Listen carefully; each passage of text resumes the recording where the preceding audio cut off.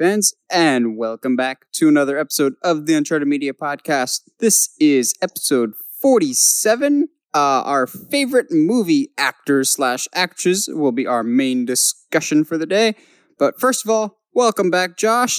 How are you doing tonight? I'm doing good, man. I'm sorry last week was a little bit crazy. A lot went on. Jeez, man, I don't think I worked a shift yet last week that was under 10 hours, so I was a beat young man. Yeah, my estimations are we're still at work by the time I was done recording. Oh, yeah.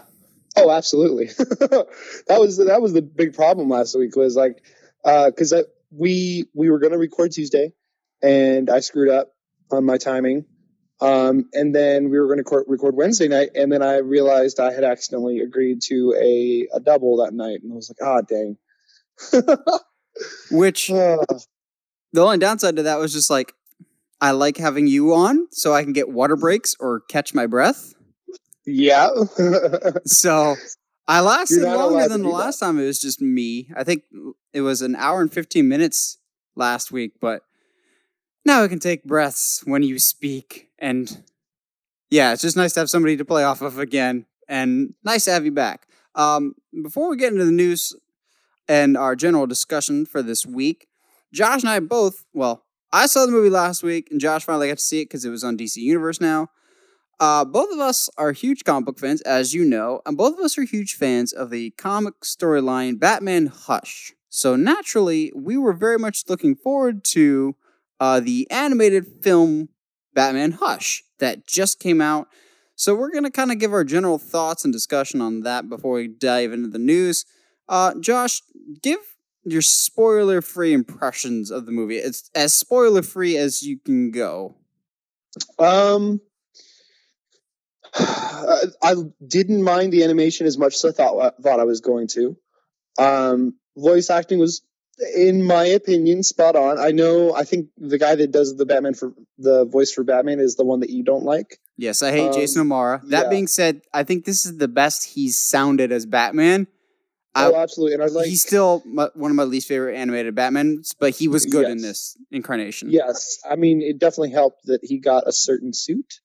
I'm not going to lie. When he got that suit at the beginning of the movie, I popped so hard for that. Oh, same. Also, I really enjoyed Dick and Alfred in this. They are so fun to be around. I'm still, maybe just because I'm clinging to my Jason McCartney and my Neil Patrick Harris versions of Nightwing, but I'm still not overly sold on Sean Mayer, who voiced Nightwing in all these New 52 movies. He was good in it. That being said, in terms of all the recent DC animated stuff, this is by far the best Nightwing suit. Yes, I really enjoy this, the suit design and the hair that's like in between the short and the mullet that's like that in between hair that they've been doing. I really enjoy it. The changes that they make to the story, some are good, some are very disappointing. I'm assuming you think the disappointing one is the big one at the end. The finale is very disappointing to me. I feel like that was an easy cop-out. Instead of going, with who Hush is actually supposed to be and what all that. It felt like it was just tricking the diehard fans of the comic just for the sake of tricking them. Because I was sitting here going, okay, at any point, they're going to pull the carpet out from under us. Because to be quite fair, if they did pull the carpet out from under us with that ending, and it still ended up being who it was supposed to be, I would have been very surprised because they were selling it quite hard. But the changes with the opening, I didn't mind. I felt like that was the same kind of scenario. They got the spirit right. I don't know why they switched out Bane for Killer Croc. No, Killer Croc for Bane, I mean. But yeah, I didn't mind it though. It was the big thing. Like the tone was still like the spirit of the story was still there. Exactly. Like what needed to happen still happened. What needed to be gotten across was still gotten across. Although there's some key elements, and I'll go into what I thought of the finale in a little bit here, but there's certain key things that are important to the story of Hush that I thought were very odd by their exclusion in the movie. So for those of you who know the comic, Hush is a great story in and of itself, but it also kind of acts as a prequel to my other favorite Batman story, Under the Red Hood. There is absolutely no connection to Under the Red Hood at all in this. I did catch a line from Joker, actually, where he's like, "Who's Robin? Who's Robin now?" Yes, but the original Hush story very much leaves the door open for Under the Red Hood. There was like no real hints to that being the case. Yeah, and I think that's because they're as far as I can tell, they're operating under the assumption, and maybe that's why they changed certain things.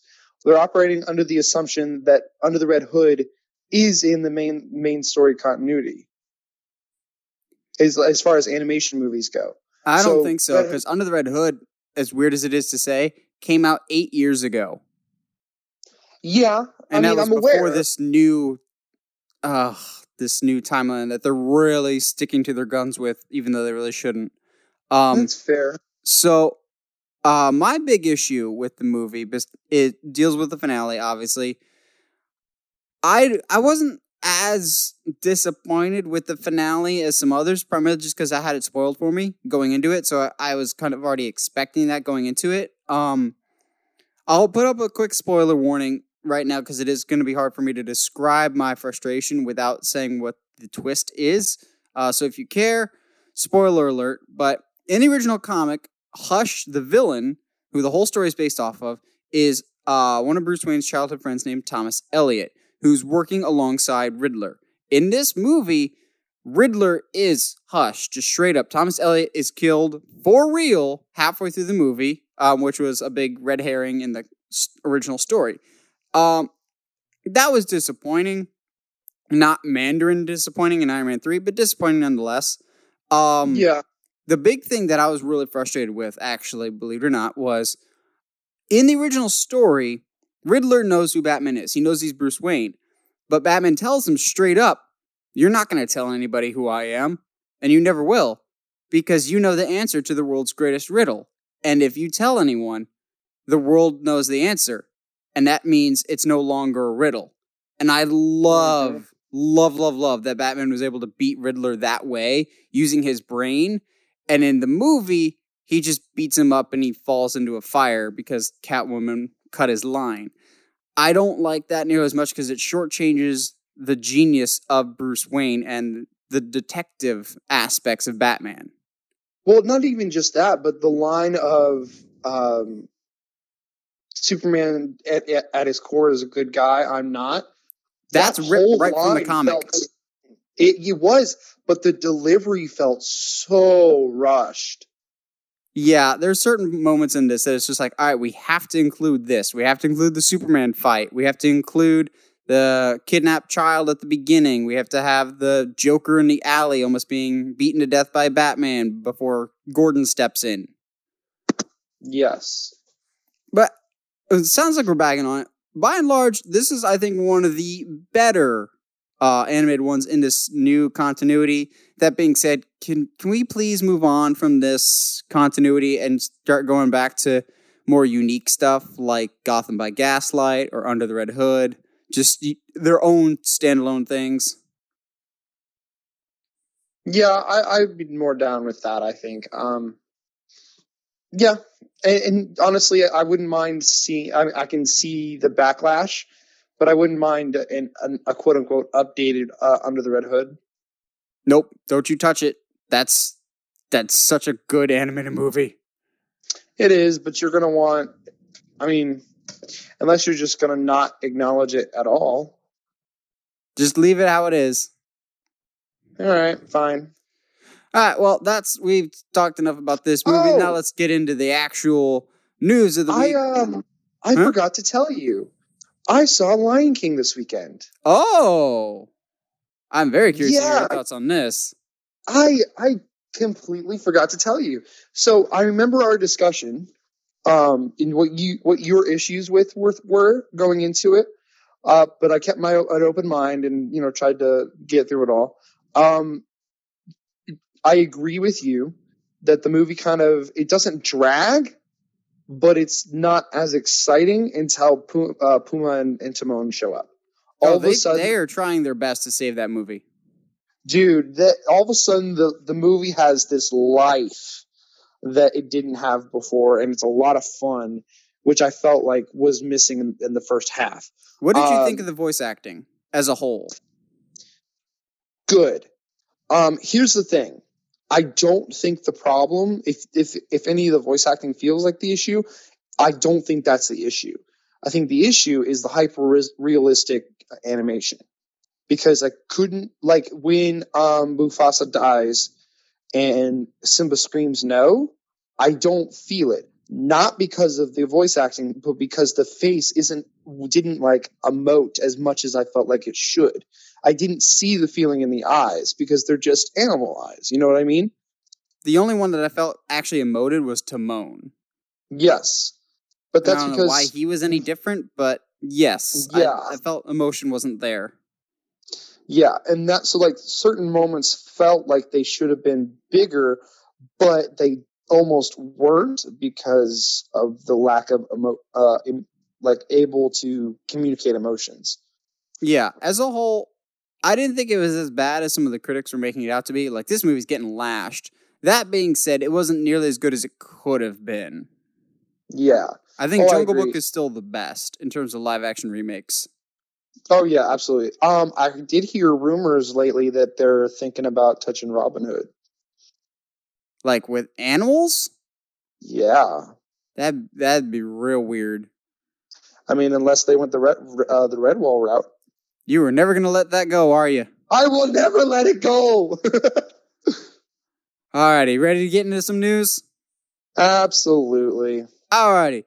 So off the top, we have Lord and Miller, the guys behind the first Lego movie, the best of the Lego movies.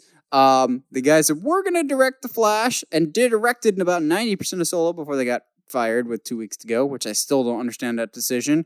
But most recently, they're the guys, some of the creative guys behind Spider-Man Into the Spider-Verse, which is one of the best Spider-Man movies ever made.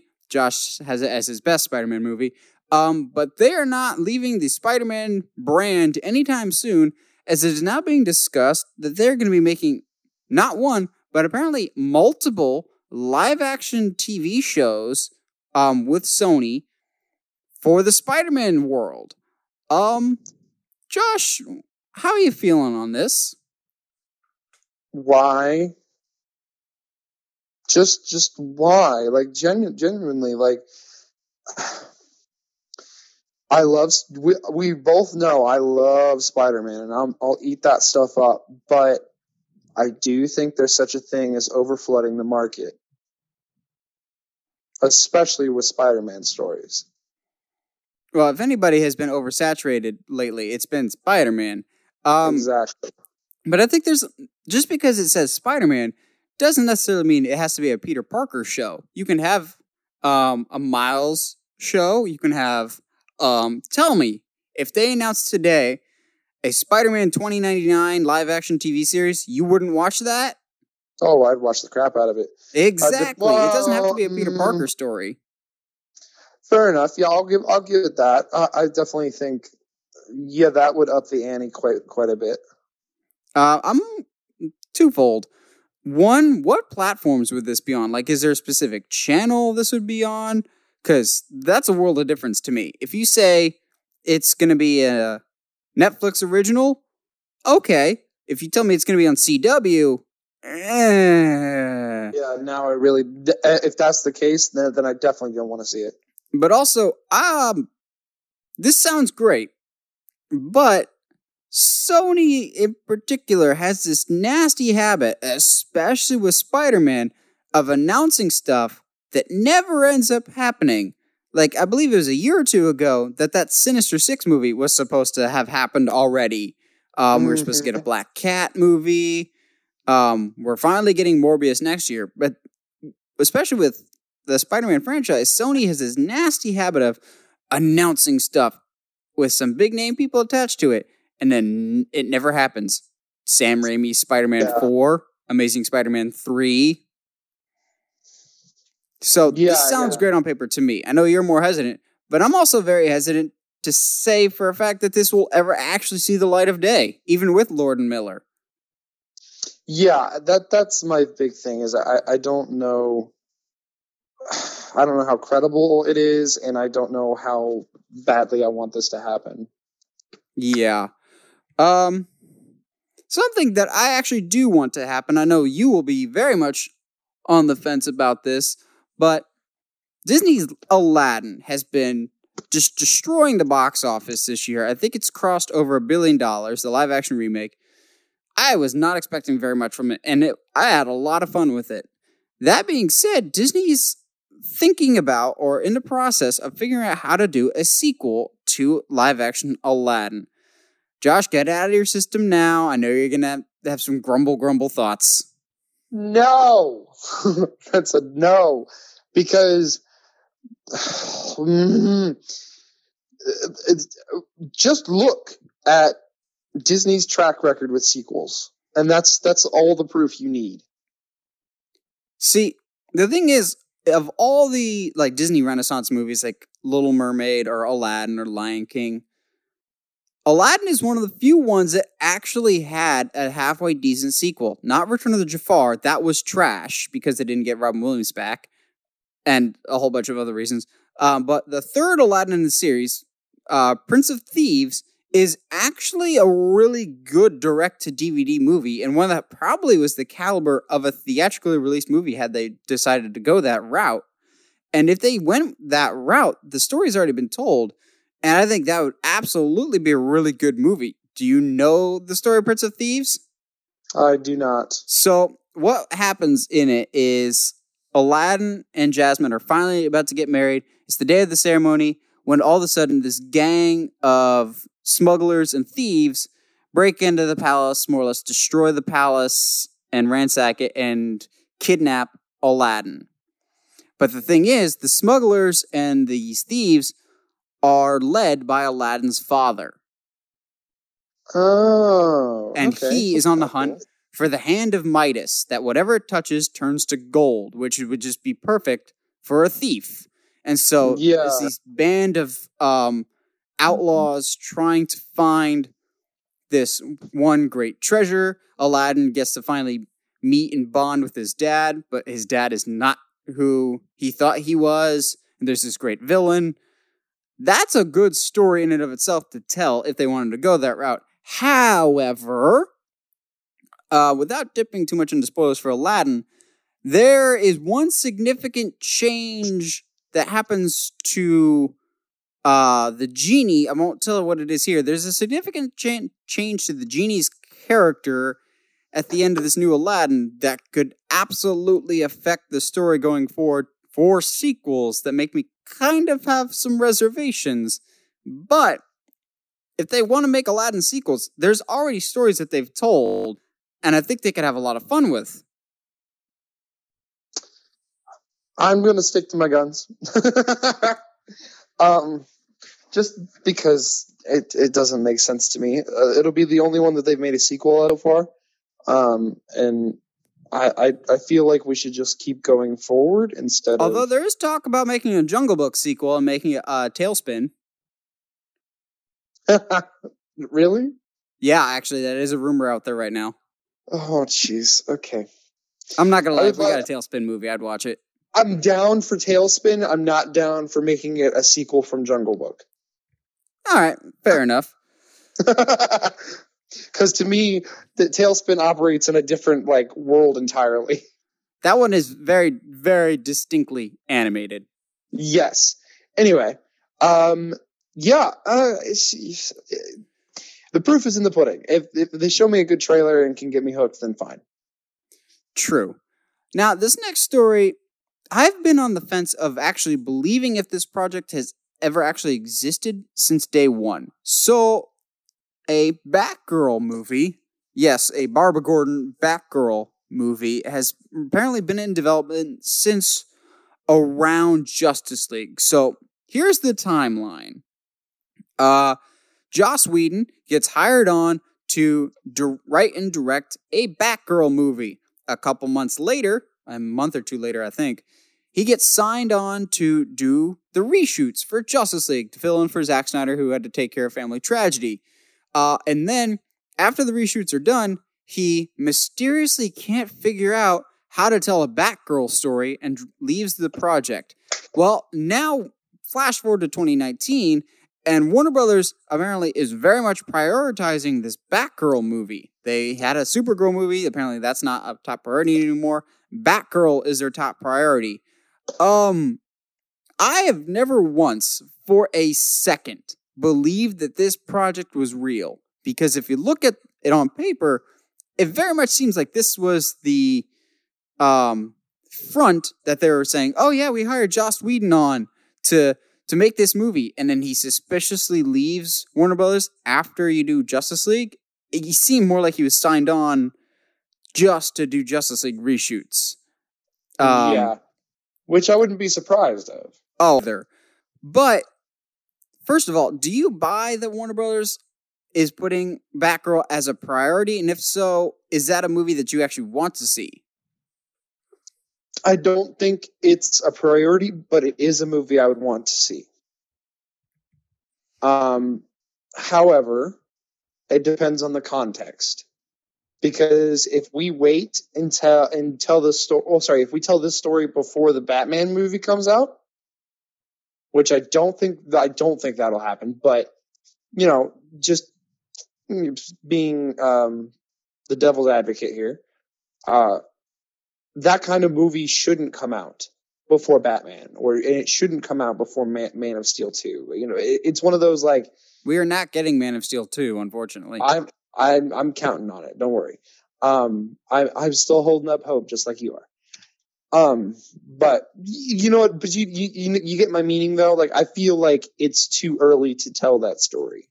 I think also Robert Pattinson is a pretty young actor, and typically, if you have a Batgirl, it means you have other members of the Bat family. You have Nightwing, who's always around Batgirl's age, and before you just say, I'm trying to bring Nightwing in, Nightwing and Batgirl are like two peas in a pod. Their stories are always very much tied together. So they are. I think if we're going for a young Batman, the chances of a Batgirl anytime soon are not very high because you need a more seasoned Batman before you start introducing younger members of the family. So what I would find interesting, what would be really cool to me, would be maybe bring in Barbara, right? Do that, fine. Bring her in, like, let's assume, that, and because I agree with your point that Robert Pattinson is a little too young at this point. We need something maybe more seasoned. But let's assume that maybe Nightwing and Batgirl, exist, and they kind of make a cameo in the movie. Okay, boom, that happens. We open up with the Batgirl movie with Barbara Gordon, and she gets shot for a specific reason, and we go with Cassandra instead. I think Batgirl as a whole, it's already obscure enough of a character, but kind of people may know her from the 60s. No one, except for comic book readers, knows who Cassandra Cain is. So I think that's going to be a really hard sell to make a Batgirl movie with Cassandra Cain. But she's the better, in my opinion, the better incarnation of Batgirl. I will fight you all day on that. Fair enough. Okay. But also, this is going to sound difficult, but with Cassandra Cain, her being mute, I think, could also be a difficult sell for if it's just her solo movie. Yeah, that's also true. I would almost make the argument to bring Huntress in before you even bring Robin. She is. Robin. Huntress is in Birds of Prey next year. Oh yeah. Okay. Cool. So yeah. Well, I would be down for that. Bring her in, into the Batman movie before even you bring in the other ones, because the whole back and forth between Huntress and Batman is, Huntress is totally okay with killing, and Batman is like, no. So maybe he makes that that's when he makes that decision that if anybody is going to team with him, they have to have the same kind of belief system. I do very much buy that Warner Brothers, after the success of the first Wonder Woman, and I fully bet that the next Wonder Woman will be a huge hit, and with this financial success, at least, of Captain Marvel, I firmly believe Warner Brothers wants to do more female-centric superhero movies. I just don't know if Batgirl's the right choice yet, just because of the age gap present right now with Robert Pattinson being such a young Batman. But we'll see. If we do end up getting Batgirl, that just raises the chances that we'll get Nightwing someday to very good. Yeah. Because you can only go so long into Barbara's story before Dick shows up at some point. He has to. Oh, absolutely. So. Well, this next story probably is the most unique and interesting that we've covered so far, but one that absolutely has piqued my interest faster than almost anything else I've seen this year. So, a while back, I saw this report that Shia LaBeouf, everyone's favorite celebrity punching bag, which we'll talk about that, I'm sure, later. Everyone's favorite celebrity punching bag, Shia LaBeouf, will be starring in a movie about his life where he's going to play his father. And I just was like, all right, that just sounds like typical Shia LaBeouf. The movie's going to be called Honey Boy, and the trailer for it dropped earlier this week. And I'm not going to lie, I need to see this movie. Yes. So I think you and I have talked about this. I don't know if we've talked about it on the pod yet, but Shia LaBeouf, I know for a fact we've talked about it, off mic, but Shia LaBeouf is now reaching the prime of his life. I think the first time I saw him back on my personal radar was when he was in Fury. And that was your first exposure to him? Back, after Transformers. Okay. After he went kind of crazy. Which this movie is going to address that, actually. Yeah. It's super interesting. For all the crap people give Shia LaBeouf, based off this trailer, he's more or less letting people just see, I'm going to portray everything that was bad in my life in this movie. Of I'm not going to sugarcoat what I did in my past, and he's going to own up to it. And this trailer seems so interesting. The first time I watched it, that opening shot, I was like, okay, this is clearly set on a movie, even before they called cut and whatnot. And it took me a while to realize that it was about Shia LaBeouf as soon as I saw the young actor that's going to be playing young Shia in Even Stevens clothes. And I was like, hey, that's Even Stevens. Oh, wait. Was that opening shot from Transformers? And I kind of had to rewatch it and go start from the beginning again, knowing, oh wait, this is a movie about Shia LaBeouf. And we'll be talking about it later for our favorite actors. But I think Shia LaBeouf is an interesting guy because he gets a lot of flack from people that don't really know his story. And I think that's part of the reason why he's making this movie is he hasn't been in a lot of blockbuster stuff, but he has said numerous times he's fine with that. He loves these small indie movies that are more artsy and tell an interesting story. I'm dying to see Peanut Butter Falcon. I'm so hung up on trying to find showings for that. And right now it's only showing in 17 theaters nationwide until the end of this month, I think. But he seems so vulnerable and willing to put himself out there for this movie. And I think everyone in this looks spectacular. The kid just seems like a young Shia. The other actor looks like he nailed that voice in the opening and when he's getting arrested by the cop. But even Shia playing his father, the little bits of info that I do know about Shia's upbringing, I'm very interested to see what Shia is bringing to the table for this. Spot on. Well, and there were certain lines that are said in the trailer that really got me, especially once I realized that it was Shia's life, was oh wow. When his dad's why do you think your mom has to have multiple jobs? It's because she doesn't believe in you, and if you fail, y'all are screwed. Yeah, and then at the end of the trailer, it's just how do you think it makes me feel knowing that you pay me? Yeah, it's oof. I'm ready for this, and I think we'll talk about. Have no doubt that we'll talk about Shy a little bit later. But yeah, Yes. between this and Peanut Butter Falcon, and like I said, like Fury as well. Like if you guys haven't seen Fury, it's a pretty decent movie, but Shy is pretty good in it. Yeah, we'll talk more about him. I will have a long thing about Shia later. Oh, good to know. Yes, I have many thoughts about Shia LaBeouf, actually. Good to know. Now, Coming to America 2. I've got no transition. We're just going right into that. Mm-hmm. Coming to America 2, it is actually happening. It is a thing, and it has grown its cast. So we've known for a little bit that Eddie Murphy and Arsenio Hall were coming back, but now we know James Earl Jones is coming back, as well as Wesley Snipes, so long as he does his taxes. Yes. I have not seen the first one, but I know that it was very much, to my understanding at least, very much a culture piece.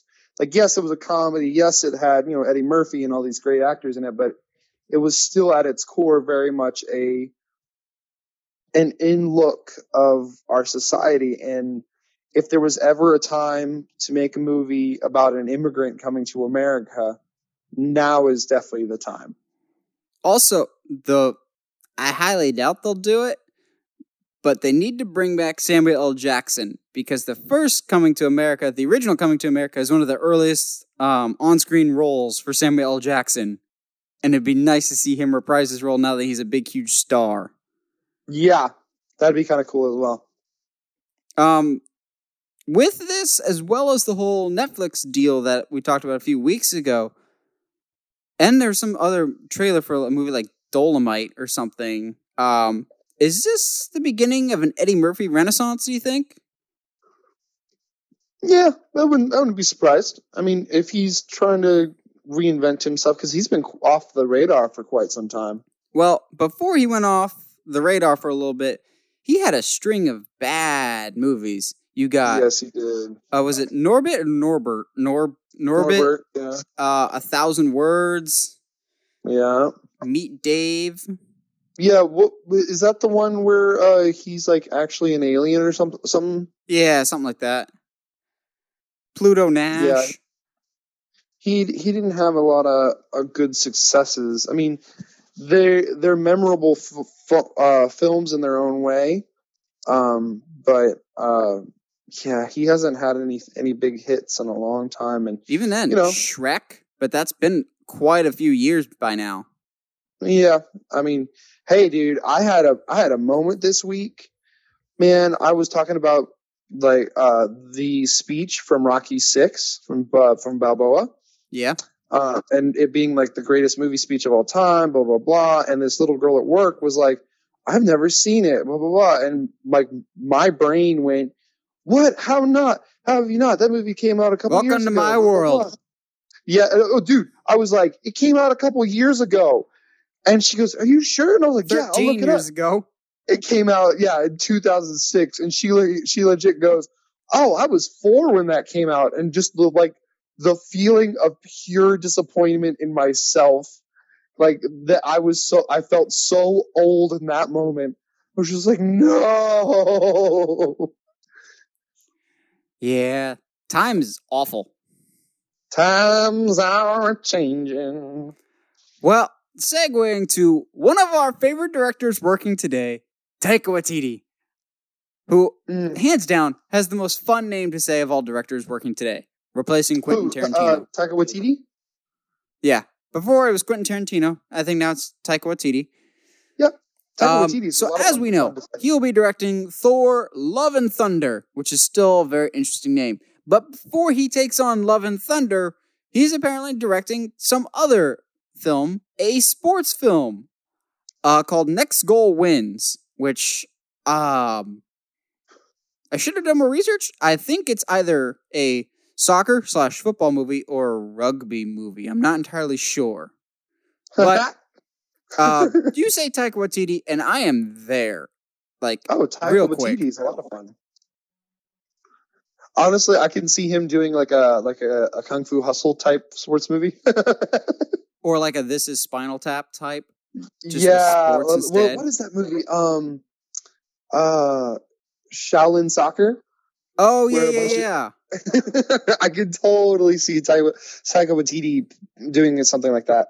You know what would be great is if Dodgeball was a mockumentary with Taika Waititi, like that type of style of like, or a world that the events of Dodgeball have happened, and it's like an ESPN special of recapping the events of Dodgeball. Or even like do something else, like maybe not Dodgeball, maybe do some other kind of like B-level sport, like I don't know, like bowling or darts, curling. Oh, that would be I would pay money to see Taika Waititi do an hour and a half film, a mockumentary about curling. That would be so funny. Better yet, set it in the MCU and call it Korging. Yay! Like Korg just takes a chunk off of himself and just hurls it down some ice. Korg would totally be a Canadian too. Which, yeah, he would. Shout out to my mom, one of our most loyal listeners, who actually sent me an article that we can briefly talk about now. Taika Waititi has said for Thor: Love and Thunder that Korg will have a bigger role to play in the movie, and I just rejoice in the streets. Yeah, but it'll be next to Natalie Portman, so she's going to suck all the charisma out of him. Anyway. She's a good actress, but yeah, she hasn't been great so far. Korg spin-off movie, please. Korg and Meek. Yeah. Gods of Thunder. It'll be fun. No. Korg. Rock, paper, scissors. So anyway, there's a new deal with Netflix. Yeah, so I have a funny story about this, actually.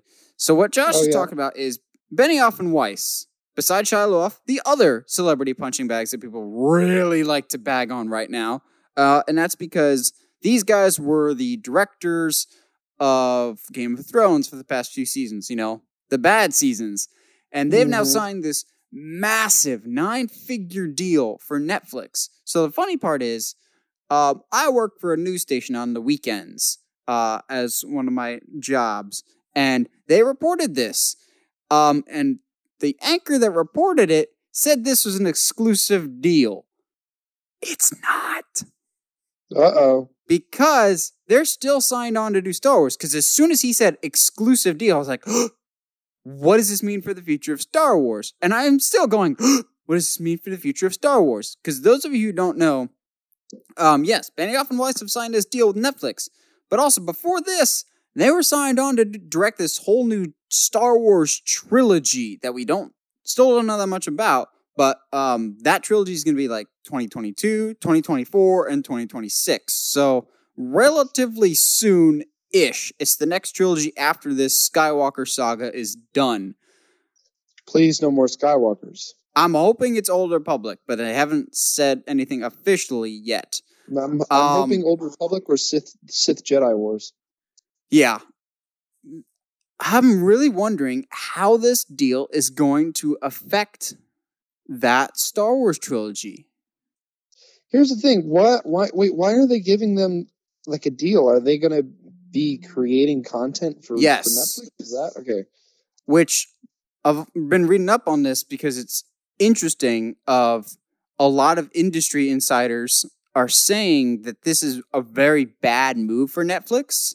And it has nothing to do with the fact that it's Benioff and Weiss doing this. That's not why officials are mad at this.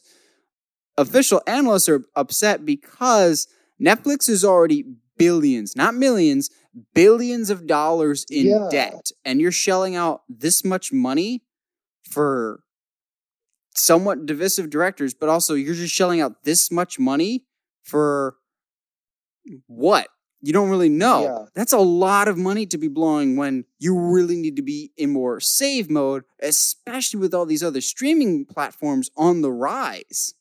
Yeah, that was my thought. Was like, because I remember you telling me they're in like a lot of debt. So like, Why would you go and drop a 9-figure deal on these directors? Not that there's anything wrong with them, but I would almost like say like, hey, they're giving them, 2 or 3, shows or pictures or something.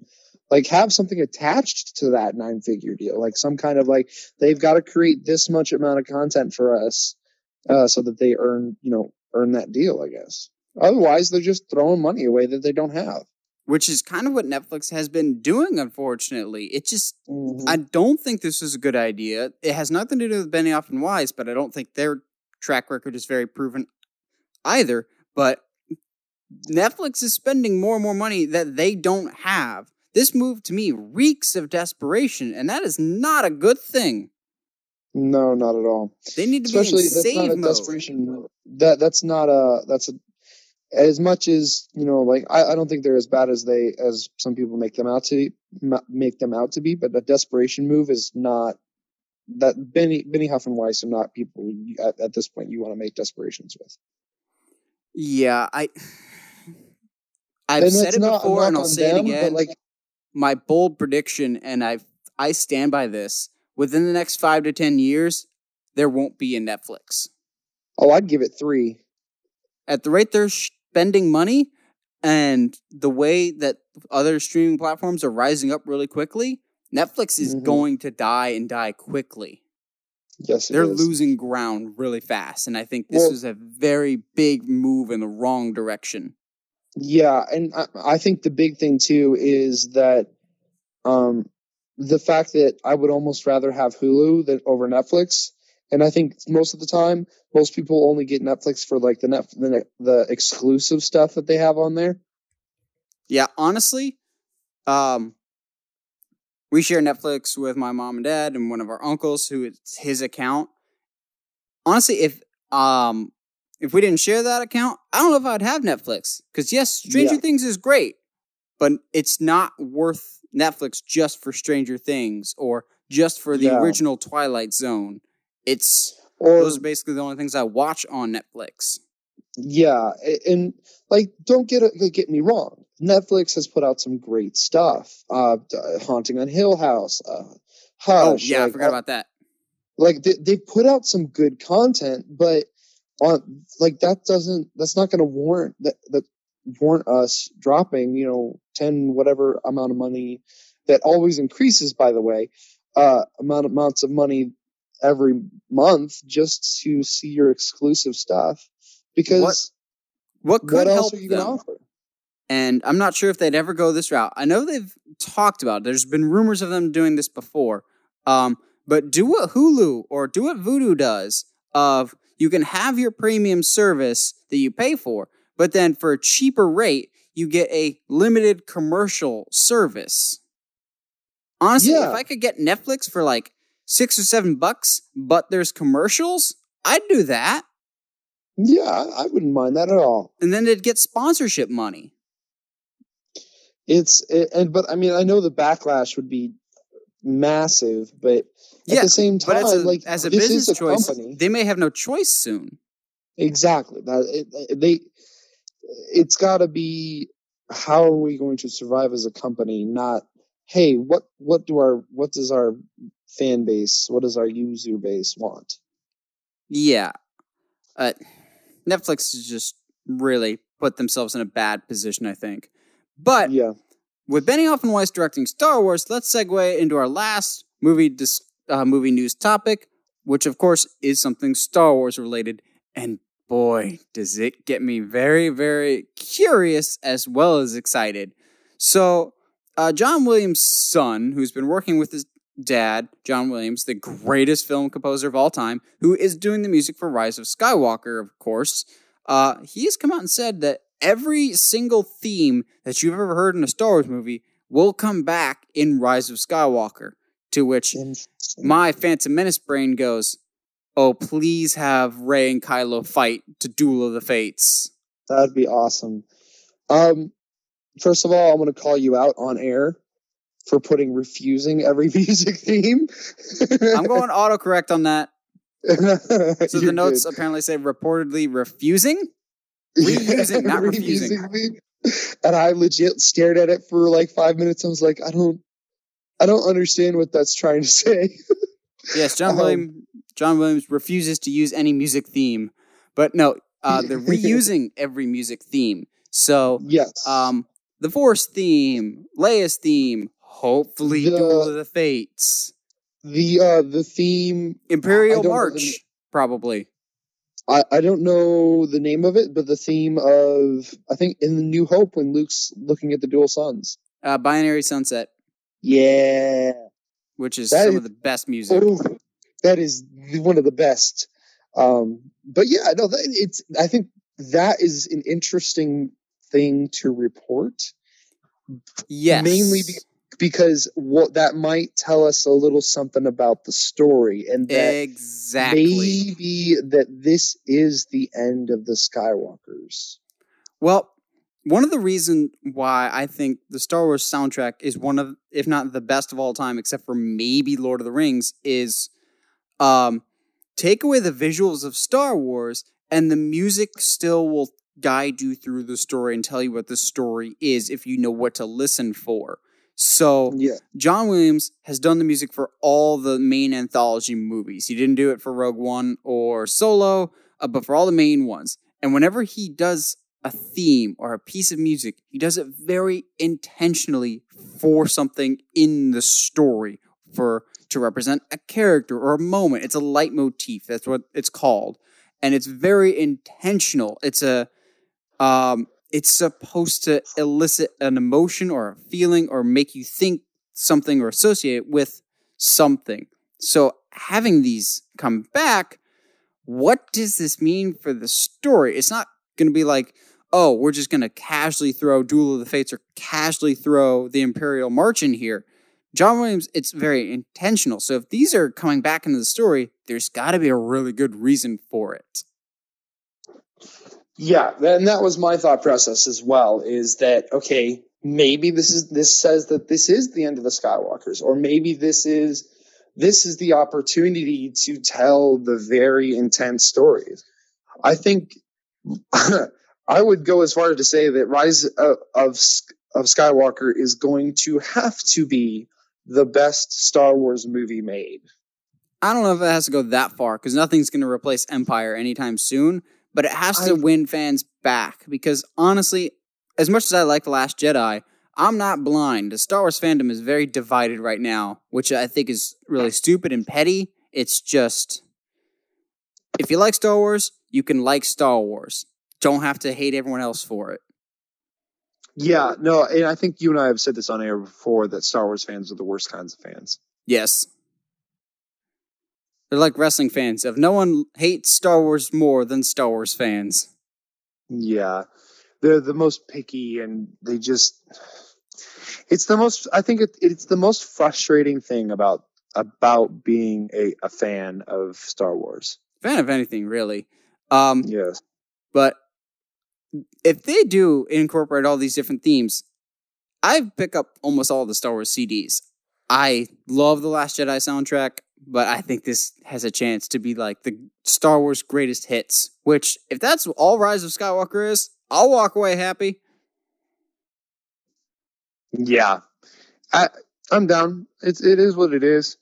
I mean, I don't know, like, I'm kind of just ready for the movie to be here, so that end of this month we should get another trailer. Yeah, with D23 Expo. I might go back and rewatch the trailer, just for kicks and gigs. Fair enough. I think that can segue us into our discussion. You got a sponsor for us before we go into that discussion?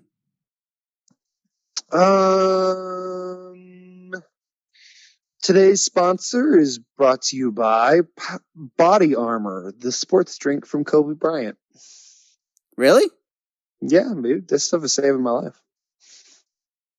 Interesting. All right. Well, our main discussion for this week is our favorite actors. This is one that Josh has wanted for a while, and I've wanted to do for a while too. But we both have a long list of... These are the people that, like, when they're in a movie, we pay attention to. The movie could absolutely be terrible.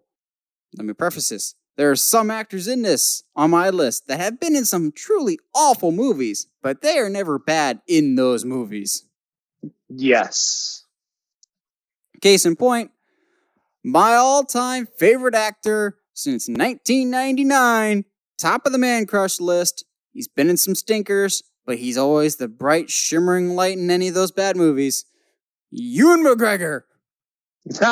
What a guy. I love Ewan McGregor ever since Phantom Menace. I've seen him in some other stuff. He's just a great actor that can fill whatever you need in a movie. Even if it's something dumb like Jack and the Giant Slayer, which, yes, I saw that in theaters, and he's just playing Obi-Wan again in that. He really is. But I've always liked Ewan McGregor. He's just got this charisma, and he's just a lot of fun. If we ever get Green Arrow, I'd be so down for him as Green Arrow. Oh, yeah. I think this is going to come with a lot of the people on both of our lists. There's the truly great actors and actresses. There is a certain presence when they're in a film. Yes. It's just an entertainment value of like, all right, no matter how bad it is, this person is great. Who you got on your list? Kind of to that same, a couple of them for me in that kind of same little field of whether it's good or bad. These actors are always good. I'm going to ramble off three, and that's Tom Hardy, Anthony Hopkins, and Gary Oldman, man. No matter what movies they're in, they are always good. Fair. I mean, just cover Tom Hardy last because he can segue me perfectly in my next one, actually. Okay. I mean, first of all, Gary Oldman, man. Dude, where's that man's Academy Award? He needs it. Dude, he is a chameleon.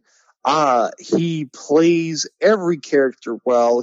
And every single character he plays is completely different. I don't think there's a single one that he's played the exact same way. He plays the villain a lot, but he always does it so well. And none of his villains are ever the same. Oh, and to me, he'll always be Commissioner Gordon. Yes, that's up there in terms of my favorite. But also, I really loved him in Book of Eli, too. Oh, yes, absolutely. He's pretty good in The Fifth Element as well. If you say so. Oh, shush. I just don't like The Fifth Element. Yeah, I don't blame you. It's like a bad Doctor Who episode. Or a good Doctor Who episode. And now you've got the Whovians mad at us. So anyway, let's talk about Anthony Hopkins. Who even his presence in Noah, he was in Noah? He's in Noah. You were probably one of the few people on earth that remembers that movie. Oh, I never saw it. I just remember seeing him in the trailer. He's fantastic. I mean, just the fact that he got awards for 15 minutes of screen time for Hannibal Lecter is one of the single greatest movie characters / villains of all time. And like you said, he doesn't even need a lot of screen time to do it. That's just how good of an actor he is. He's so good. Also, pretty much everything. I feel like he doesn't get the credit he deserves for being Odin in the Thor movies. Oh, dude. I like whenever they're like, we got to cast Odin, and they cast Anthony Hopkins. I was like, yeah, absolutely. That's perfect Odin right there. Yeah, I've liked his Odin and what he brings to the table. Very understated is when Loki is playing as Odin in the beginning of Ragnarok, and that's still Anthony Hopkins being goofy. Yes. Special mention to Matt Damon in that scene. Matt Damon. Matt Damon. To anybody that like listens to this podcast knows that I always enjoy Tom Hardy. He will not be Wolverine. He won't, but watching some of his other stuff, the man can act, man. Like I forget the name of it off the top of my head, but there's a movie he did about two twins. A set of twins. Yeah, where they're like mafia twins. Yeah, and they both have very distinct completely different personalities, and he plays both. And it's incredible to watch. Also, there's a movie I didn't get the chance to see all of it, but there's a movie called Locke, which literally takes place with him in a car and like conversations and stuff. The film is shot in all one take, or as close to one take as they can get. So he's legit. Good grief, that stresses me out. Yeah, so he it's like an hour or something long movie. So they legit everything is planned, from the phone calls that he gets to, like the cars that get in his way, blah blah blah. And if they screw one thing up, they set it up all over again. So he's legit having to act as this character for an hour straight. That's ridiculous. The man, and if you've ever seen him in Bronson, there's a TV show. I was about to say, are you going to bring up Bronson at any time? Yeah, it's Bronson, bro. What was the first Tom Hardy movie that you can recall, or the first thing that you remember seeing him in? Oh man. My first memory of him is always Inception. Yes, Inception's very prevalent. And then I'm trying to think of anything before that. Inception was 2010, and then in 2012 he did this movie with my next favorite actor. Oh yeah? Called Warrior. Oh yes. Joel freaking Edgerton is one of the most, if not the most criminally underrated actor working in Hollywood today. This man deserves to be a leading man. The guy from Warrior, and I'm not just saying that because I love Warrior. I've seen him in plenty of other stuff. He was phenomenal as a director and as an actor in a movie called The Gift, which is amazing. But I saw the Leonardo DiCaprio Great Gatsby movie. Not a huge fan of it, but there are certain scenes when Joel Edgerton has to play off of DiCaprio, and I actually think Edgerton outacts DiCaprio. Really? Yeah, there's a scene where so Leo is more or less having an affair with Joel Edgerton's wife, and he kind of suspects it. So there is this very tense stare down, and Leo's acting his butt off, but Joel's not backing down either. He brings it for that scene. But then we always got to bring it back to, I first saw him in, I'll talk about what I first saw him in a second here, but his best role to me is always Warrior. That single-handedly, that's the performance that he gives in Warrior is just incredible and frankly deserved a nomination. I think almost everybody in that film is acting their butts off, especially Tom Hardy. Their dad is incredible. Nick Nolte, yeah. Also, honorable mention. I'm not going to fully put him on my list, but honorable mention to Frank Grillo, who was the trainer in Warrior and also played Crossbones. Yeah, he's a great actor. But Joel Edgerton is so criminally underrated. And just for a fun fact, the very first movie that I, as well as millions of other people in the world, first saw Joel Edgerton in without realizing was Attack of the Clones. Really? He was in Star Wars Episode 2, Attack of the Clones, as Owen Lars. He plays Lars. Yeah, I always forget that. Yep. What a guy. He looks completely different. He's come a long way to be one of my favorite actors, but also one of the most underappreciated actors. I've got quite a few actors that haven't quite got the recognition that I feel like they deserve. Case in point, my next actor, Anthony Mackie. Oh, yeah.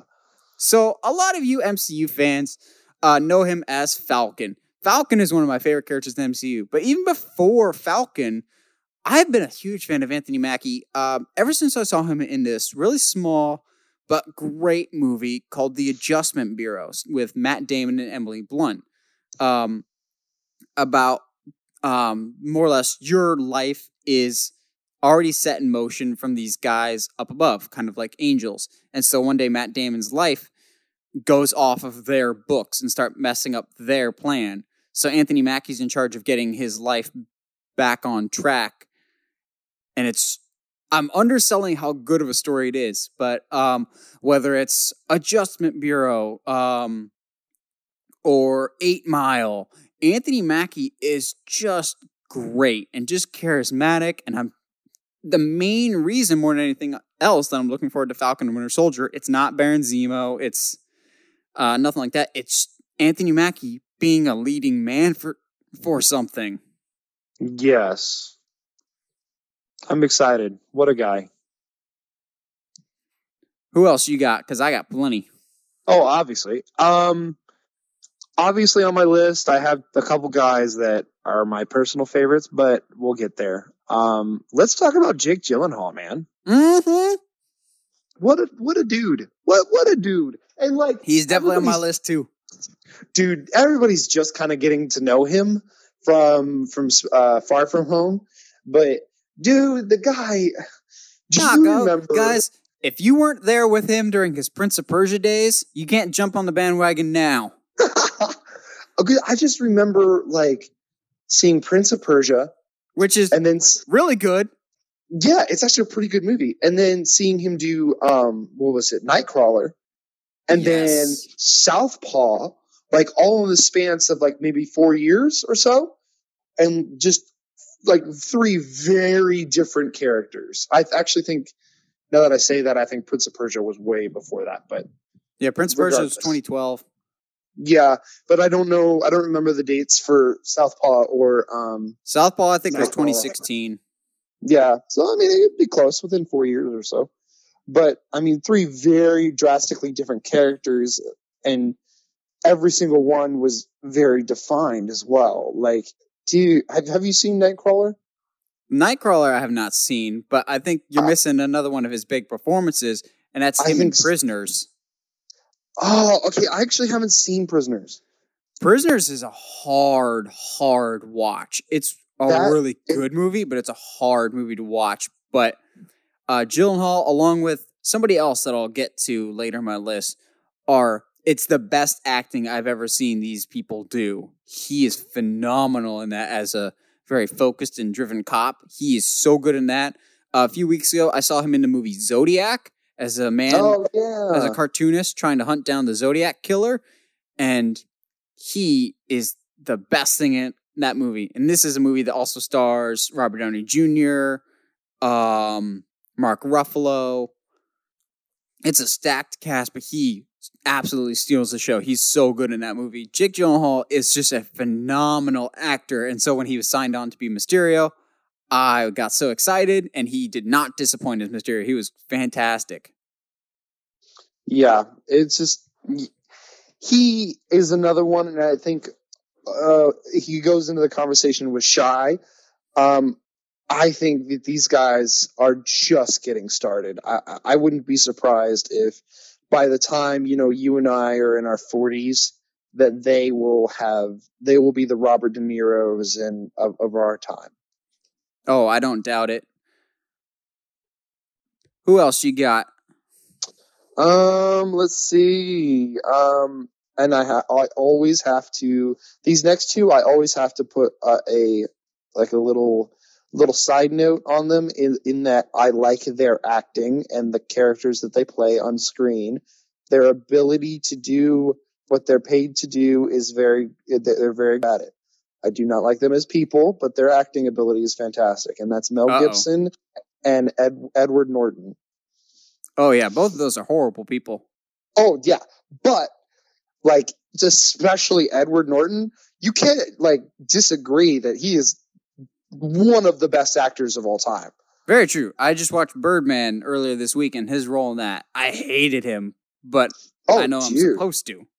Exactly. And even him in Fight Club, with the scene where he has to beat himself up and do it convincingly. Holy crap. And I'm assuming Mel Gibson because of Lethal Weapon and Mad Max? Well, not just that. Patriot and Braveheart. Get the Gringos, pretty good. It's underrated and a little weird, but eh. There's one that came out in the past couple of years called Bloodfather. That he's pretty good in. but then again, he's basically just his character from Lethal Weapon. But just a downtrodden dad who can kill people. But yeah, no, I enjoy his acting quite a bit, and he's a believable character to me. And you know what? Part of that might be because his personality is so akin to the characters he plays. So I got a couple more. Well, I got plenty more, but I'm going to kind of split them up into 3 categories. I've got my mainstream ones that everyone likes. I got my underrated. I got a few more underrated ones, and I've got my ones that I die on my hill that they're great. Which one do you want me to go into next? Let's let you die on the hill. I'm curious about that one. All right. So when I say these 2 names, I mean this with full sincerity that I think these 2 are some of the best actors working today, and I mean that not in an ironic, a joking way. I fully believe this. Shia LaBeouf and Nicolas Cage.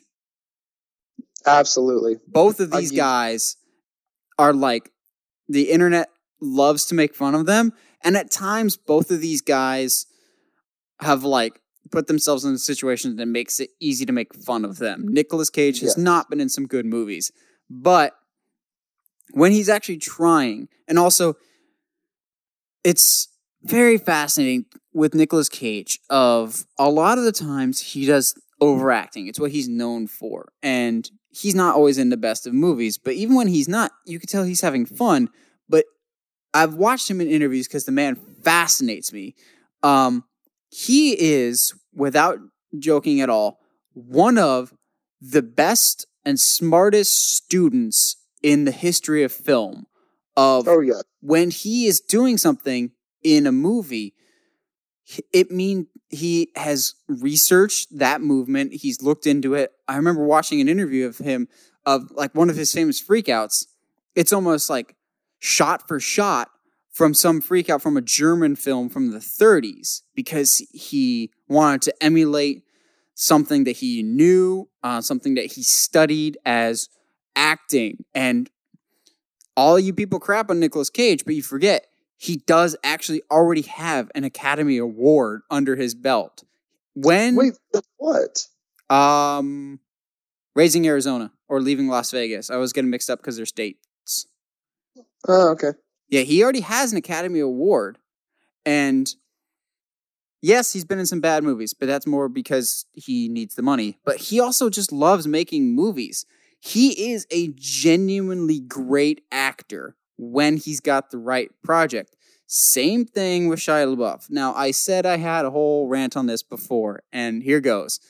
I have been following Shia LaBeouf for a lot of years, dating back to his Even Stevens days. So everyone started getting familiar with him with Transformers. I go further back than that. It's Even Stevens, then it's Holes, then it's Transformers, then it's Disturbia, and a whole bunch of other stuff. And everyone remembers the meltdowns, the car crash on the set of Indiana Jones 4 that delayed production, the bag over the head, the Just Do It, which I still have my Just Do It t-shirt, all the weird antics that he's done. But if you know much about his upbringing, which I only recently discovered just watching him in interviews and whatnot and seeing the trailer for Honey Boy, he had a very messed up childhood. And I feel like over the past few years, he's been trying to find some form of void that he needs filled in his life. And you can see him repairing himself through movies. So like he isn't in these big blockbuster movies because he said, I don't need to be anymore. I'm not strapped for cash. He's in these small things. I remember sending Josh this like half an hour long interview that Shia LaBeouf sat down with this guy, and Shia LaBeouf more or less for the past little bit has been working in inner cities, teaching acting on Saturdays to local communities, more or less to get them to express themselves and just invest back into a community. He is such a fascinating individual, but not just that, he is a great actor. Josh talked earlier about Fury. That movie, it's a very good movie, but his performance is the best of the movie. And that's including Brad Pitt, who's also in the movie. He is so good in Fury. He is excellent across the board in a lot of different movies, but he doesn't get the attention that I feel he deserves because of his off-the-field antics, which, honestly, that hasn't been the case over the past few years just because he's starting to mature. He's starting to grow because he had this phase of everyone's watching him. And I get that. And I'm not condoning or approving of anything he's done in the past. I'm just saying if you got a director that can keep an eye on him and keep him in check, he is such an amazing talent. Like, go watch the trailer for Peanut Butter Falcon and tell me he's not acting his butt off. He is such an incredible actor that sometimes his antics can be distracting. But if you can get past that, he is such a good actor. Same with Cage. Well, and I think especially with Shia LaBeouf, I don't think it's necessarily like a director needing to keep him in check. Because even like in the Transformers films, I've seen behind the scenes footage of him being like, no, like I feel like this is the direction the character would go and he wouldn't, react this way, blah, blah, blah. And Michael Bay legit being like, no, you're an idiot. Listen to this song and you're going to cry. Like, you know what I mean? So like, I feel like, and you know what, maybe part of that is part of his little, not necessarily dislike of studio films, as he says, but just the massive difference is because Shia LaBeouf, especially from that interview that you sent me, he cares more about a good story than he does explosions. Yeah, honestly, I don't know how to, like, the easy way to search it. I just searched Shia LaBeouf interview, but if you have the time, I highly recommend it. It's just Shia LaBeouf and this guy sitting on a bench for like half an hour, and it is the most real and honest and genuine that I've ever heard any celebrity talk about anything. Oh, totally. I think honestly, why don't you find it and post it on the Facebook page? Yeah, I will. I've never heard a celebrity openly and honestly in an interview say, I need friends. We all need friends. I'm lonely. Yeah. Yeah. He mean it. Yeah. He's really good. And I really appreciate all the things that he has done. Moving on, do you have any actresses on your list? I have one actress, and the name may surprise you, actually. Really? Okay. I mean, I have 4, but that's just one of the actresses. I'll give you a hint. One of the actresses is also in a movie with my actress. Okay. Oh, that's right, because you can see my list. Never mind, I'm done. Yeah, it's on the doc. I was like, how do you know my list? What in the world? Okay, who's yours? Yeah, let's do that. Let's say your actress, and I'll see if I can guess which movie you're talking about. Emma Stone. Oh, okay. Yes, she's fantastic, though. Well, let's talk about her for a little bit while I figure this out. Because just looking at my shelf, I was just like, is there any actresses? Like, there's not really any actors or actresses that is just like, I will see this movie just because this person's in it. Now, directors, that's a different case. If a Nolan movie's coming out, I have to see it. That being said, if you tell me Emma Stone's in a movie, I'm going to be interested because even in the worst movies, she's always really, really good. I hate Amazing Spider-Man 2. She's a really good Gwen Stacy, and sometimes the romance gets a little over the top and unbelievable, but her chemistry with Peter was really, really good. Or even go back to 2009 with Zombieland. She's great in that. She's a lot of fun. Or more dramatic in Birdman. She was really good in Birdman. Yeah, she's fantastic. I hadn't even really thought about it, but just the more of just like, yeah, I've seen a lot of Emma Stone in different things, and I always am consistently really enjoying her work and the stuff that she's in. Fair enough. And I think that was kind of the thing for me, and I'm not usually the kind of person either to be like, oh, this person's in a movie, I'm gonna go see that. But my thought process was also, when I see this person in a movie, they're always killing it. And so like my name, I can't think of what movie you're thinking of. Amazing Spider-Man. Oh, Sally Fields. There you go. Yes, that's my girl, Sally. I love Which Sally is such Fields an so odd much. pick for you to have. I'm not gonna lie. I find her so. Like if I could choose a grandmother, it would be Sally Fields. I just feel like she's like the fun grandma. I don't know. I think you just hung up on her as Aunt May. I think maybe that's it, but I enjoy her presence quite a bit. Growing up as a sci-fi film fan, I've got to talk about Sigourney Weaver. And Holes. Bring it back to Shia LaBeouf. She's great in Holes. Yeah. She's good in pretty much everything she's in. Emily Blunt, who is... Emily Blunt is magnificent. Oh, dude. I love Emily Blunt. She's just recently started to come out with some really good films. A Quiet Place. We've sung that movie's praise enough. Oh, dude. But Edge of Tomorrow? She's fantastic in Edge of Tomorrow. I've been trying to rack my brain of what else she's in, but like I know she's one of those actresses that's very much like, I know if she's in a movie, I'd be like, yeah, okay, that's more of a reason to see this. Yeah. Soon to be Mrs. Fantastic, hopefully. Yeah, absolutely. The last female I have is Cate Blanchett. Really? Yeah. She's always really good in movies for me. Any roles in particular that stand out? I was trying to think. Because I'm so bad at films like that, doing that. Don't say Indiana Jones 4. Indiana Jones 4. No, I'm kidding.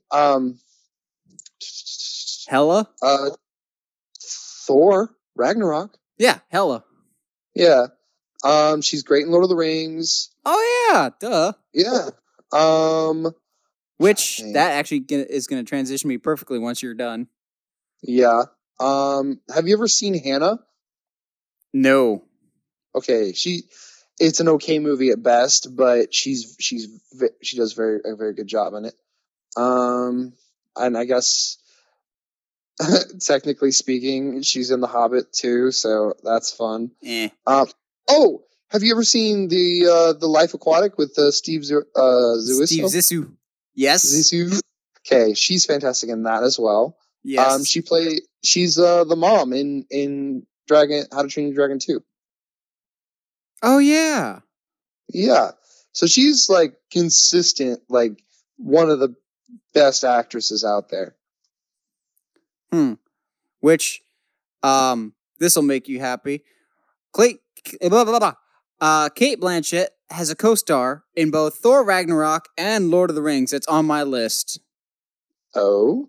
Karl Urban. Oh, I was going to go Jeff Goldblum, but yeah, he's not in. He's not in Lord of the... Oh, gosh. I know. If Goldblum was in Lord of the Rings, man. I don't know why my brain went with Jeff Goldblum. But now I kind of want... Yes, we need to destroy the ring and take it to Mount Doom. No. Yes, and running and the fleeing and the lava and wow. Now I really want Jeff Goldblum in a Lord of the Rings movie. He is the Eye of Sauron.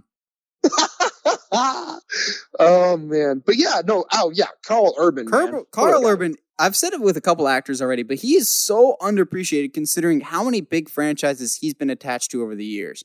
He is in Lord of the Rings, Star Trek, now the MCU, but always as a supporting character, but always a really good character. His Bones in the new Star Trek, I think, is one of the best adaptations from the original Star Trek to the modern version. His Bones is excellent. I love him in Lord of the Rings. He's such one of those like unspoken or unsung heroes that really is one of the main reasons why the heroes win in Return of the King is because he never gave up the fight. Yeah. Well, not even that. His Dread is fantastic as well. We had to get there eventually.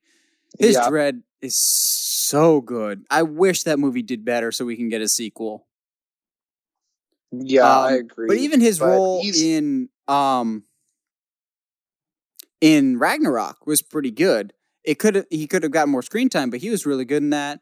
One that everyone always forgets that he was in the first Red movie.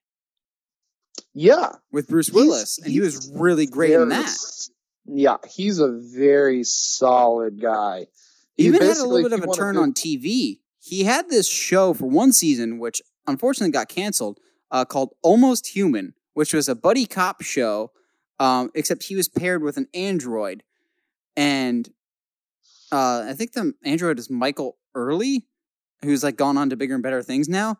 But that show was actually really, really good, and I wish I hadn't got canceled so soon, but he was excellent in that. He's just attached to so many major franchises, but he's always the bridesmaid, never the bride. And when he is, it never makes as much money as it should. Now, I will say, I think that is going to change with The Boys. The Boys. He looks like he's gonna just steal the show, man. I've heard great things about The Boys. Same. I need to find a way to watch it. So I've got another name, not as high profile as Carl Urban, but has been in just as many, if not more, major franchises, but gets forgotten about even more. And I'm going to credit to he's always a bit player, but also has a very hard name for people to remember. Oh? You're going to be real happy with this pick. Never Back Down's Djimon Hounsou. Oh, what a guy. So Djimon Hounsou, for those of you who aren't familiar, for those that saw Guardians of the Galaxy, which is most of you, he's the guy that goes, who? He is in so much stuff. Check this guy's IMDb page. He's always one of the best or one of the biggest highlights in any movie he's in, but he flies under so many people's radar. He's in not one, but two DC movies. He is in Shazam as the Wizard Shazam, but he's also in Atlantis. He's in Aquaman as he's the Fisher King who gets killed really quick by Orm. Yep. But he's also in the MCU. He's, I think, one of the only actors that's both in the MCU and the DCU. Let's see. I'm looking up his IMDb page right now. He was in Blood Diamond with Leonardo DiCaprio. Yeah, he was in Gladiator, the Furious 7, Legend of Tarzan, Constantine. Dude, this guy's like everywhere. And he's great in I saw Legend of Tarzan. It is not a good movie at all. But his arc and his character are phenomenal in that movie. And he brings a certain gravitas to any role he's in. Honestly, I could absolutely see him being, if he was a little bit younger, he's a little bit older now. If he was younger, he'd be a great Jon Stewart. No, absolutely. I mean, I wouldn't fight it if they still made him Jon Stewart now. I wouldn't fight that at all. I could definitely Wizard see Shazam's not coming back anytime soon. Yeah, but I could see Martian Manhunter definitely for him. Oh, that would be awesome, honestly. But yes, Djimon Hounsou is so vastly underappreciated, but I always love seeing him in movies, or when I see him signed up onto something, I just go, yes. He's always good. I got one more. Do you got any more? I got two more. All right, go ahead and hit him. So both of these are more mainstream people. One of them is in the MCU now, and one of them just barely missed the cut for the MCU, unfortunately. No. So the one that just barely missed the cut, Hugh Jackman. What a guy. What can't this guy do, honestly? He can be Wolverine, and he will never be replaced. He was such a good Wolverine. But even if you take out Wolverine, he has so many other good roles. Yes, the Wolverine kind of overshadows everything else, but he was amazing in The Prestige or Prisoners, I think, is his single best performance. He is so good in Prisoners. Or I have some issues with the movie as a whole, even though I, for the most part, enjoyed it. But he was excellent in The Greatest Showman. Yeah, I agree with that. Just everything I see him in, he always brings his A game. He's so much fun to watch. And he's always different. He's never the same thing twice. Yes, he's Wolverine a lot, but he has so much more range than that. He can sing. He can do a lot of great dramatic stuff. He's just such a great actor. Yeah, well, and I think too that some of the guys on this list, people like Tom Hardy or Mel Gibson, they can get typecasted, and I think Hugh Jackman could have easily been typecasted and done the same thing in everything he does. But like you said, the guy has range, and he can just legitimately, like, what can't this guy do? Admittedly, my last guy kind of does get typecast a little bit, but he's starting to break out of it a little bit. My last guy is always typecast as a socially awkward genius. Oh? Benedict Cumberbatch. Oh, yeah. Whether it's Sherlock, his Doctor Strange admittedly could use a little work. I thought the first Doctor Strange was fine, but he's gotten better since then. His Sherlock just single-handedly gets that on my list. His Sherlock is so good. But take that aside, I loved his Khan in Into Darkness, even though you could see that plot twist coming a mile away. I just recently watched Into Darkness like 2 weeks ago, and I forget how much I love that movie because of his Khan. He is single-handedly okay, you know what? He is an actor for me that if he's attached to a film, I might try to go out of my way and see the film. I have gone out of my way to see some of his movies, like The Imitation Game. Not a great movie. He's great in it. Yeah, oh, absolutely. Or The Current War that he's got coming up in a couple months. That looks really good, and I'll see it just because he's in it. He's got this aura and gravitas to him, and I'm sure part of it's that amazing voice of his. Yes. Even though he can do can't so say many the word different things, whether it's Sherlock or Doctor Strange or Smaug in The Hobbit. Yes. He's done just about everything. All right, who's your last guy? Well, real quick, I just had a name pop into my head that is... Is it Tony Jaa? No, that is not in a lot of things, but when I do see him in something, I do enjoy him, and that's David Tennant. Yeah. Like, his, I forget the character's name, but his character in Jessica Jones. I do not like that show, but he is incredible in that show. Yeah, he's always great. I wish we could see him in more stuff. I agree. And same with Andrew Scott, who was Moriarty. Yeah. Oof. Yes, please. The last guy on my list is, I think he's on everybody's list, but Scott Adkins. Michael Jai White. No, I don't think that a lot of people have seen his, like, as much of his stuff as they'd like to admit, and that's Leonardo DiCaprio. Really? Nothing? Nothing. Really? Do you not like him? Hot take time. I think Leonardo DiCaprio is the single most overrated actor in Hollywood. Really? There's not a single performance that I've ever seen of DiCaprio that I thought couldn't have been done better by somebody else. Okay. Granted, I always think he's good, but not as good as everyone's just like, he's not the second coming of actors. I've always thought he was just... Not at all, yeah. I've never understood the appeal of DiCaprio. I've never understood the hype. I don't think he's been incredible in the past few years, but like movies like The Departed, What's Eating Gilbert's Grape, like he is easily one of the best things about those movies. Yeah, he's just never done it for me. And like I've watched a lot of different stuff with him in it, and I'm always just like, he's fine. To me, it always feels like he's like begging for attention in his movies. It's just like, notice me as a serious actor.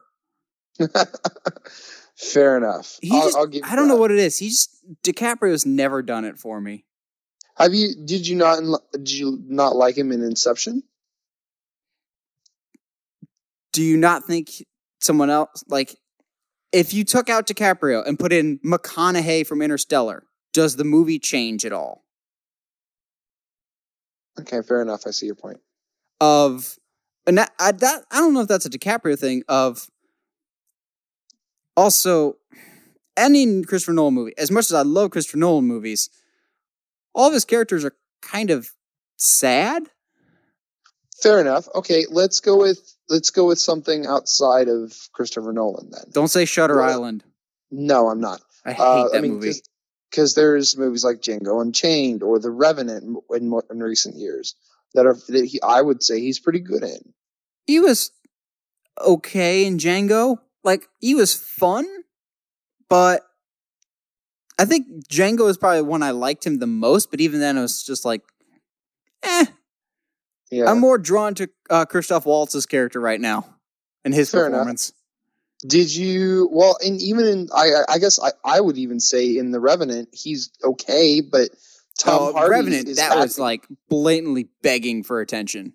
Yeah, because now that I'm thinking about it, I mean, Tom Hardy kills it in that movie. Yes, Tom Hardy's much better in that movie than DiCaprio. Or like I said, Great Gatsby of Joel Edgerton is much better in that than DiCaprio. DiCaprio's just never done it for me.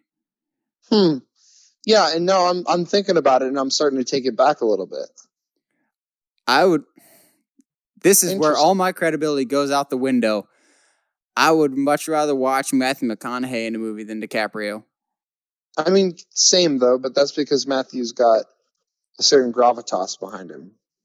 Yeah, DiCaprio is always just like, I don't know what it is. I've never been able to put my finger on it. There's just certain actors or actresses that I've just never clicked with. Never really liked. Yeah. And I've never been able to figure out why. And DiCaprio's always been on that list. Fair enough. I'll give you that, man. Well, and I think that's the beauty about this is that this kind of discussion, because there are always going to be characters and actors that we like and disagree on. And I think that's always been the beauty of this podcast for you and me. Oh, yeah. Well, what do you guys at home think? What are some of your favorite and least favorite actors? What are your thoughts on DiCaprio? We'd love to hear that as well. Let us know in the comments below. And as always, if you haven't already, subscribe to us on whatever audio platform you're listening to us on, whether that's iTunes, Spotify, Google Podcasts, Google Play, or YouTube. And as always, if you haven't already, subscribe to us on YouTube at Uncharted Media. Stay sharp, movie guys and gals.